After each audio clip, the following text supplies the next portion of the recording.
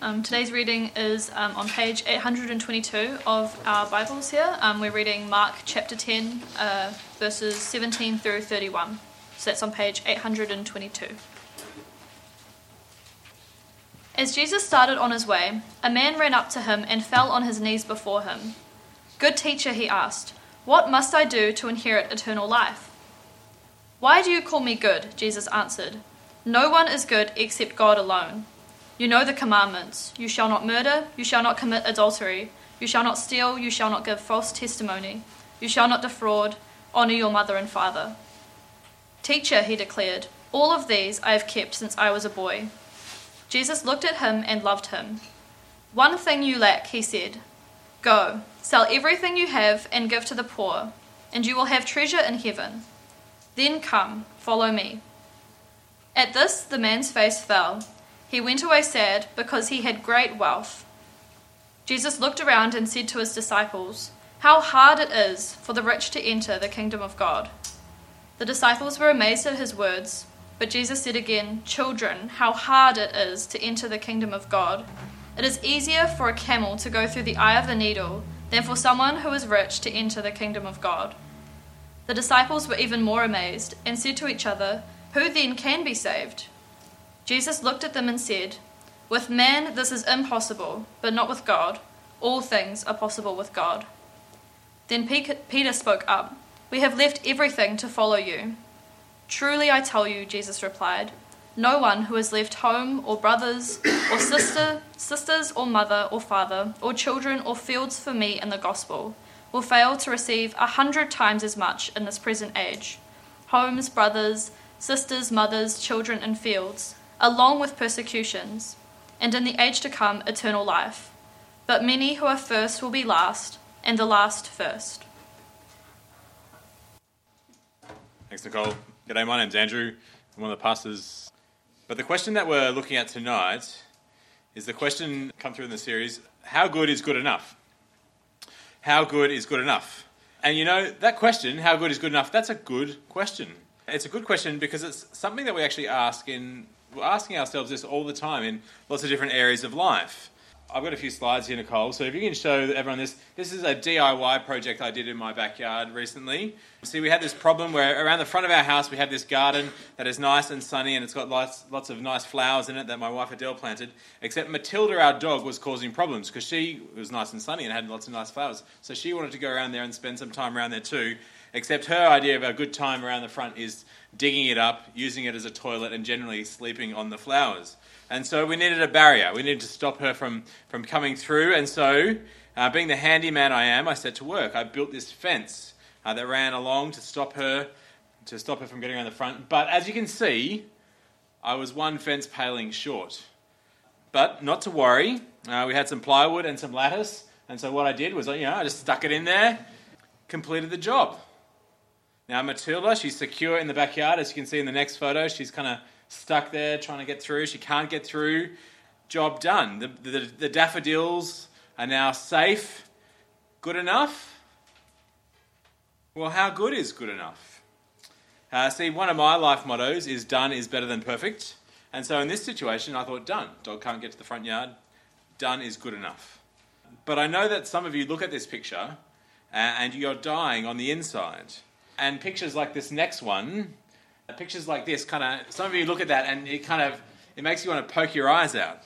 And if that's you, then you're in good company because that's my wife Adele as well. She wasn't particularly stoked either. The first thing she said when she saw my fence wasn't, "Oh, thanks, that's great. The dog won't be able to ruin my daffodils." It wasn't, "Oh, wow, that must have been really hard." The first thing she said was, "So you're going to get that last paling and finish the job properly, right?" See, while my motto is done is better than perfect, Adele's motto is probably something like a place for everything and everything in its place. And if you kind of look that up on the internet, it'll say the motto of a perfectionist. But how good is good enough?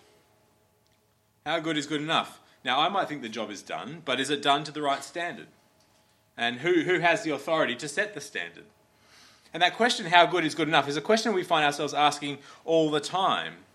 For those of you who are studying at the moment, you're about to hand an assignment in at uni. How good is good enough? You're asking yourself that question all the time. Can I stop working on it and move on to the next thing, or get some sleep, or do something else? How good is good enough? Maybe if you're working, you're about to send an email proposal to the client. How good is good enough? You're interviewing candidates for a job. You're pulling weeds in the garden. You're cleaning the kitchen, or you're watching your flatmate clean the kitchen, or what they call cleaning the kitchen. You're about to buy a present for a friend. You're planning a party. How good is good enough? It's a question we're asking all the time in lots of different areas of life. And so when it comes to God, it's a question we want to ask of God as well. We want to ask God, how good is good enough? And the reason we want to ask that is because I think for a lot of us, most of us, our default way of thinking is that God lets good people into his heaven. Most people believe that there is a connection between the quality of life they live now and what will happen to them after they die. Most people think those two things are related. Now, different people might think different things about what happens when we die. Some people, they think that there's a place called heaven where good people go to be with God. Some people might think that after this life, there's a paradise to be enjoyed or punishment to be endured, depending on how we lived. Some people might even believe in some form of reincarnation, where after this life we'll come back as another creature or at a different place in the social or economic pecking order. Now, regardless of however you define heaven, most people on this planet believe that there is a relationship between how good your life is now and what will happen to you after you die. And essentially it boils down to this. Essentially, most of us believe that good people go to heaven. And most of us assume that we're pretty good, so we're going to be okay. And you know what? That way of thinking, it's not bad. The idea that good people go to heaven, that idea has a bit going for it. I've got 3 reasons why a lot of us think this way. The first is that it seems fair. In our house, if our kids behave well, they get rewarded. So they were behaving well yesterday, so they got to make lamingtons and they were delicious. If they misbehave, like my son Finn was this afternoon, he gets punished. He got sent to his room, put in time out. He lost privileges. In our society, if you keep the laws, life goes well for you. If you break the laws, then expect the consequences. At work, if you do a good job, you get rewarded. You might get promoted. You might get a raise or a bonus. If you don't do a good job, well, you might lose the promotion or the bonus. Or you might even lose the job itself. At uni, if you work hard, if you do good work, you get good results. And if you don't, you run the risk of failing. See, this is how it works in almost every area of life. In almost every area of life, good behaviour equals rewards, and bad behaviour gets punished. And so it makes sense that if this is how life works day to day, it makes sense that this is how it should work with heaven too, doesn't it? Good people get to go to heaven and bad people don't. And at first glance, it seems like a fair system. The second reason why a lot of us think that good people go to heaven is because on the surface, it appears to be what the Bible teaches. Now, the Bible teaches us about a good God. And the Bible teaches us about there's a good place after this life. And so the good God hangs out in this good place, heaven. And it seems to make sense that if the good God is in good heaven, then good people are going to go there and be with him. And that bad people wouldn't. So good people go to be with good God in good heaven. That seems to be on one level what the Bible is teaching. There's things in the Bible like a whole bunch of rules throughout the Bible that God expects us to keep. You've got the 10 Commandments. You've got kind of the golden rule to kind of do unto others. And it's easy to get the sense sometimes if you read the Bible at a pretty surface level, it's easy to get the sense that keeping the rules is what you need to do to get the reward. There's Jesus' own words in the parable of the net in Matthew 13. I've got a slide here if you don't have to look it up. Matthew 13 says this: "Once again, the kingdom of heaven is like a net that was let down into the lake and caught all kinds of fish. When it was full, the fishermen pulled it up onto the shore. They sat down and collected the good fish in baskets, but threw the bad fish away. This is how it will be at the end of the age. The angels will come and separate the wicked from the righteous." The good fish will be collected. At the end of the age, the righteous will be separated from the wicked. It seems to be that on one level, the Bible is saying that good people go to heaven. The third reason why we think that good people go to heaven is because most of us think that that's going to include us. I mean, you're a good person, aren't you? I mean, you may not be a saint like Mother Teresa or Richie McCaw, but you're better than average, right? I mean, you look around the society and you read the news and you see the murderers and the bank robbers and the people who put sugar in their coffee, and you think, I'm not that bad. I've spent a lot of time chatting with people, and almost everyone I've talked to about heaven assumes that they're going there. They say, I'm not a bad person. I'm sure that on the balance of things, God will let me into his heaven. I'm pretty sure that's where I'm going.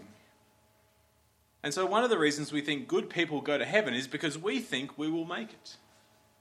I mean, you're a good person, right? You might have given some money to charity. You've come to church tonight. Maybe you've not done any really bad stuff. And in the end, you'll be right, won't you? Good people go to heaven. It seems fair. It seems like what the Bible teaches. And we all generally seem to think it's going to work out well for us. But if this is how we think, and many of us do think this way, we actually do have a problem. And the problem is this. The problem is that many of us don't know how good is good enough. Hence the question. Many of us don't know how good is good enough. We're in the dark. We might have a guess. We might hope that on that last day God is feeling particularly generous when our time comes. But really, if push comes to shove, none of us really know the standard by which we'll be measured. We don't really know the standard by which we will be measured. We don't know how good is good enough. And so it's like enrolling in a paper, and you go into the first class and the teacher arrives and the teacher says the final exam is on the 23rd of November. Everything for this class hangs on that exam, 100% of your mark. But before I go, let me just tell you there is no syllabus, there is no readings, there are no past papers, there is no lectures, no tutorials. Don't contact me, I'm going to be away all semester. I'll see you on the 20th for the final exam. And you go, whoa. One test, and that's our whole grade? Yeah. No syllabus? That's right. No lectures or readings or past papers or notes? Correct. And the lecturer walks out. You'd never sign up for a paper like that. That's craziness. But if we're someone who believes that good people go to heaven and we're not sure how good is good enough, then that's exactly what we're trying to do. There is a final exam. Our eternal future depends on it, and we don't know what's in the test. We've got no idea whether we're going to measure up on that last day. If we think that good people go to heaven, we need to know how good is good enough. We need to know what we're aiming for. And so it's kind of almost with this sense of panic that in Mark chapter 10, this man comes and throws himself down at the feet of Jesus with this exact question. Now, he's on his knees as he pleads with Jesus there in Mark chapter 10, verse 17. It'd be great if you have Mark chapter 10 open. Verse 17, he falls at the feet of Jesus and he says, "Good teacher, what must I do to inherit eternal life?" Now, just a little bit about this man. This man is genuine. He's on his knees before Jesus. He's not kind of asking hypotheticals. He's pleading with Jesus. And from what we know elsewhere in the Bible about this man, his life is going well. It's not as though he's down on his luck, kind of hoping for more in the life to come.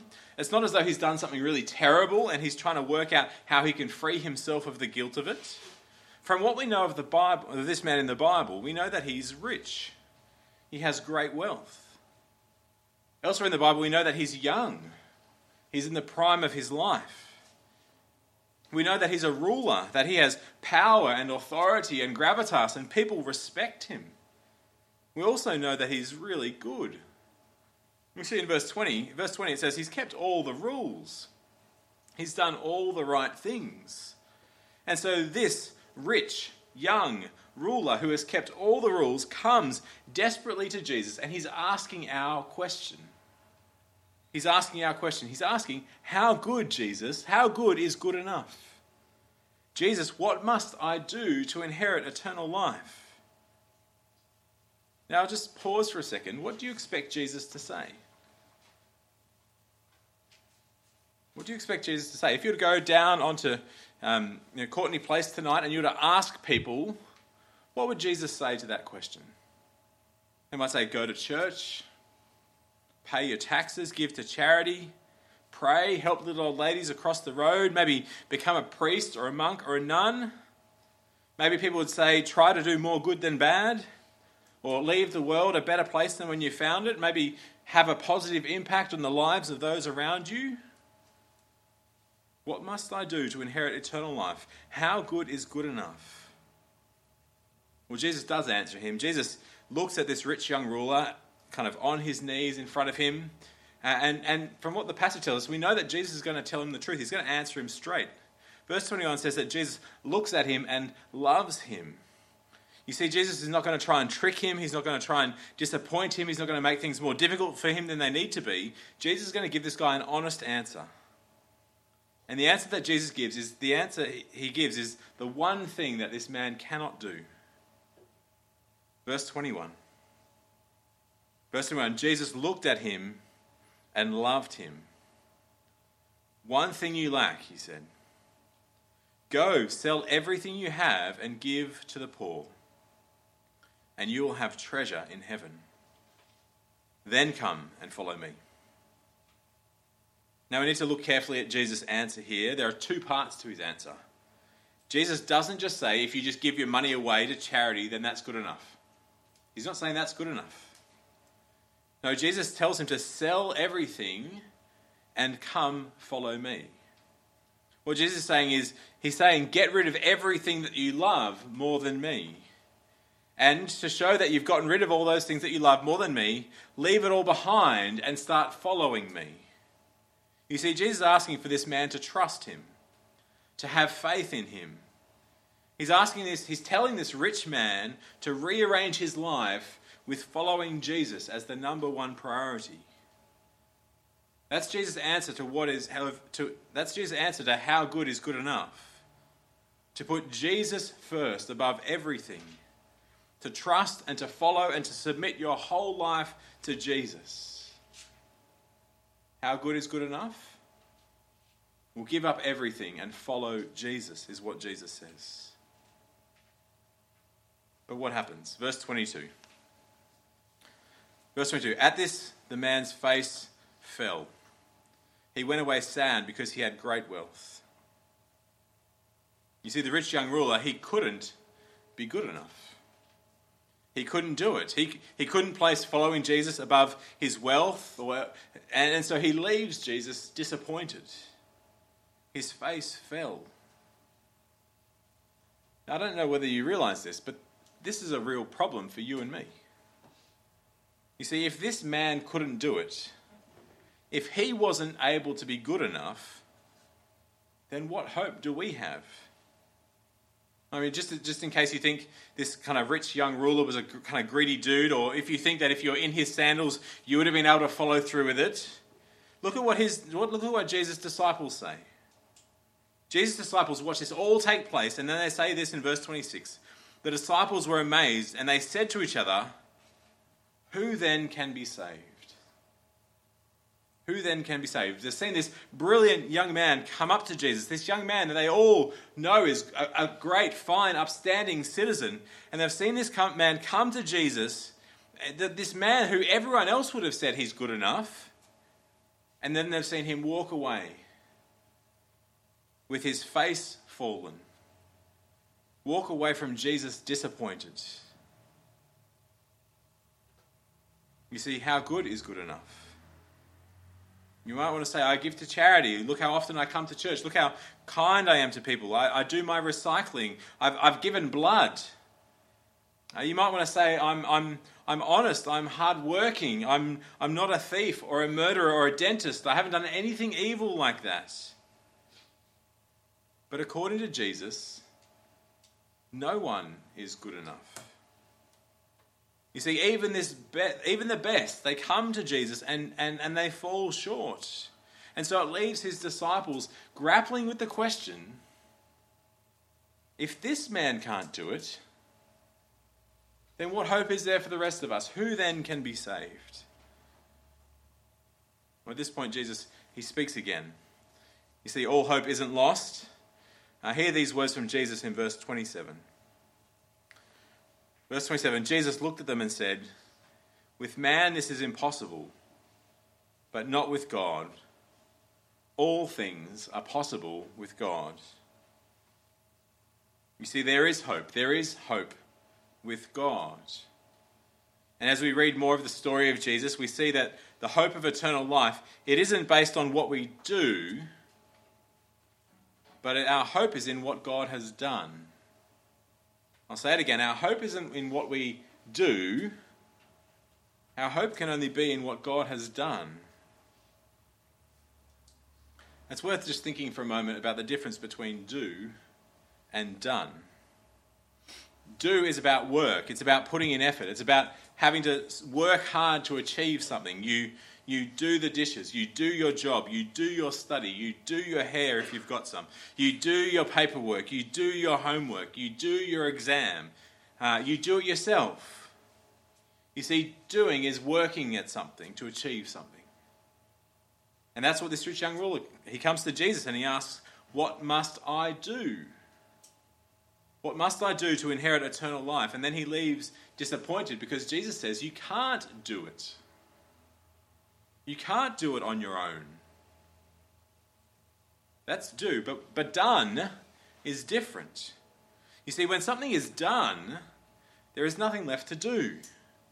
Done is about resting and enjoying.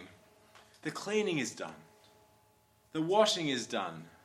The job is done. The paperwork is done. The to-do list is done. There is nothing left to do anymore. And isn't that a great place to be when you get there? So if we can't be good enough by what we do, what is it that God has done? What is it that God has done for us? Well, Peter, one of the disciples who was there watching this rich young ruler walk disappointedly away from Jesus, Peter wrote this about Jesus later in the New Testament. Peter wrote this in 1 Peter chapter 2 about Jesus. He himself bore our sins in his body on the cross, so that we might die to sin and live for righteousness. By his wounds you have been healed. By his wounds you have been healed. Now the first thing I want you to notice here is the tense that Peter is using. He's talking about what Jesus has done. He's talking about what Jesus has done as Jesus bears our sins on the cross. And what that means is that the punishment that we deserve because we're not good enough, Jesus has taken that punishment for us. He has taken that punishment for us by dying in our place on the cross. And that is done. That is completed. That is finished, which means that our failure to be good enough is no longer what defines us. But if we trust in Jesus, what Jesus has done, that is the thing that defines us. That is the only thing that can make us good enough. You see, if we come to Jesus, if we realize that we can't do it on our own, if we come to Jesus and trust in what he has done for us, in what he has already done on the cross, he has opened up eternal life. He's opened it up for us through dying in our place on the cross. So how good is good enough? That's our question. How good is good enough? Well, God's word is clear. What Jesus has done, his death for you on the cross, that is the only thing that is good enough. In Jesus, it has been done for you. Come to Jesus, trust in him, and you will inherit eternal life because his death for you is the only thing that is good enough.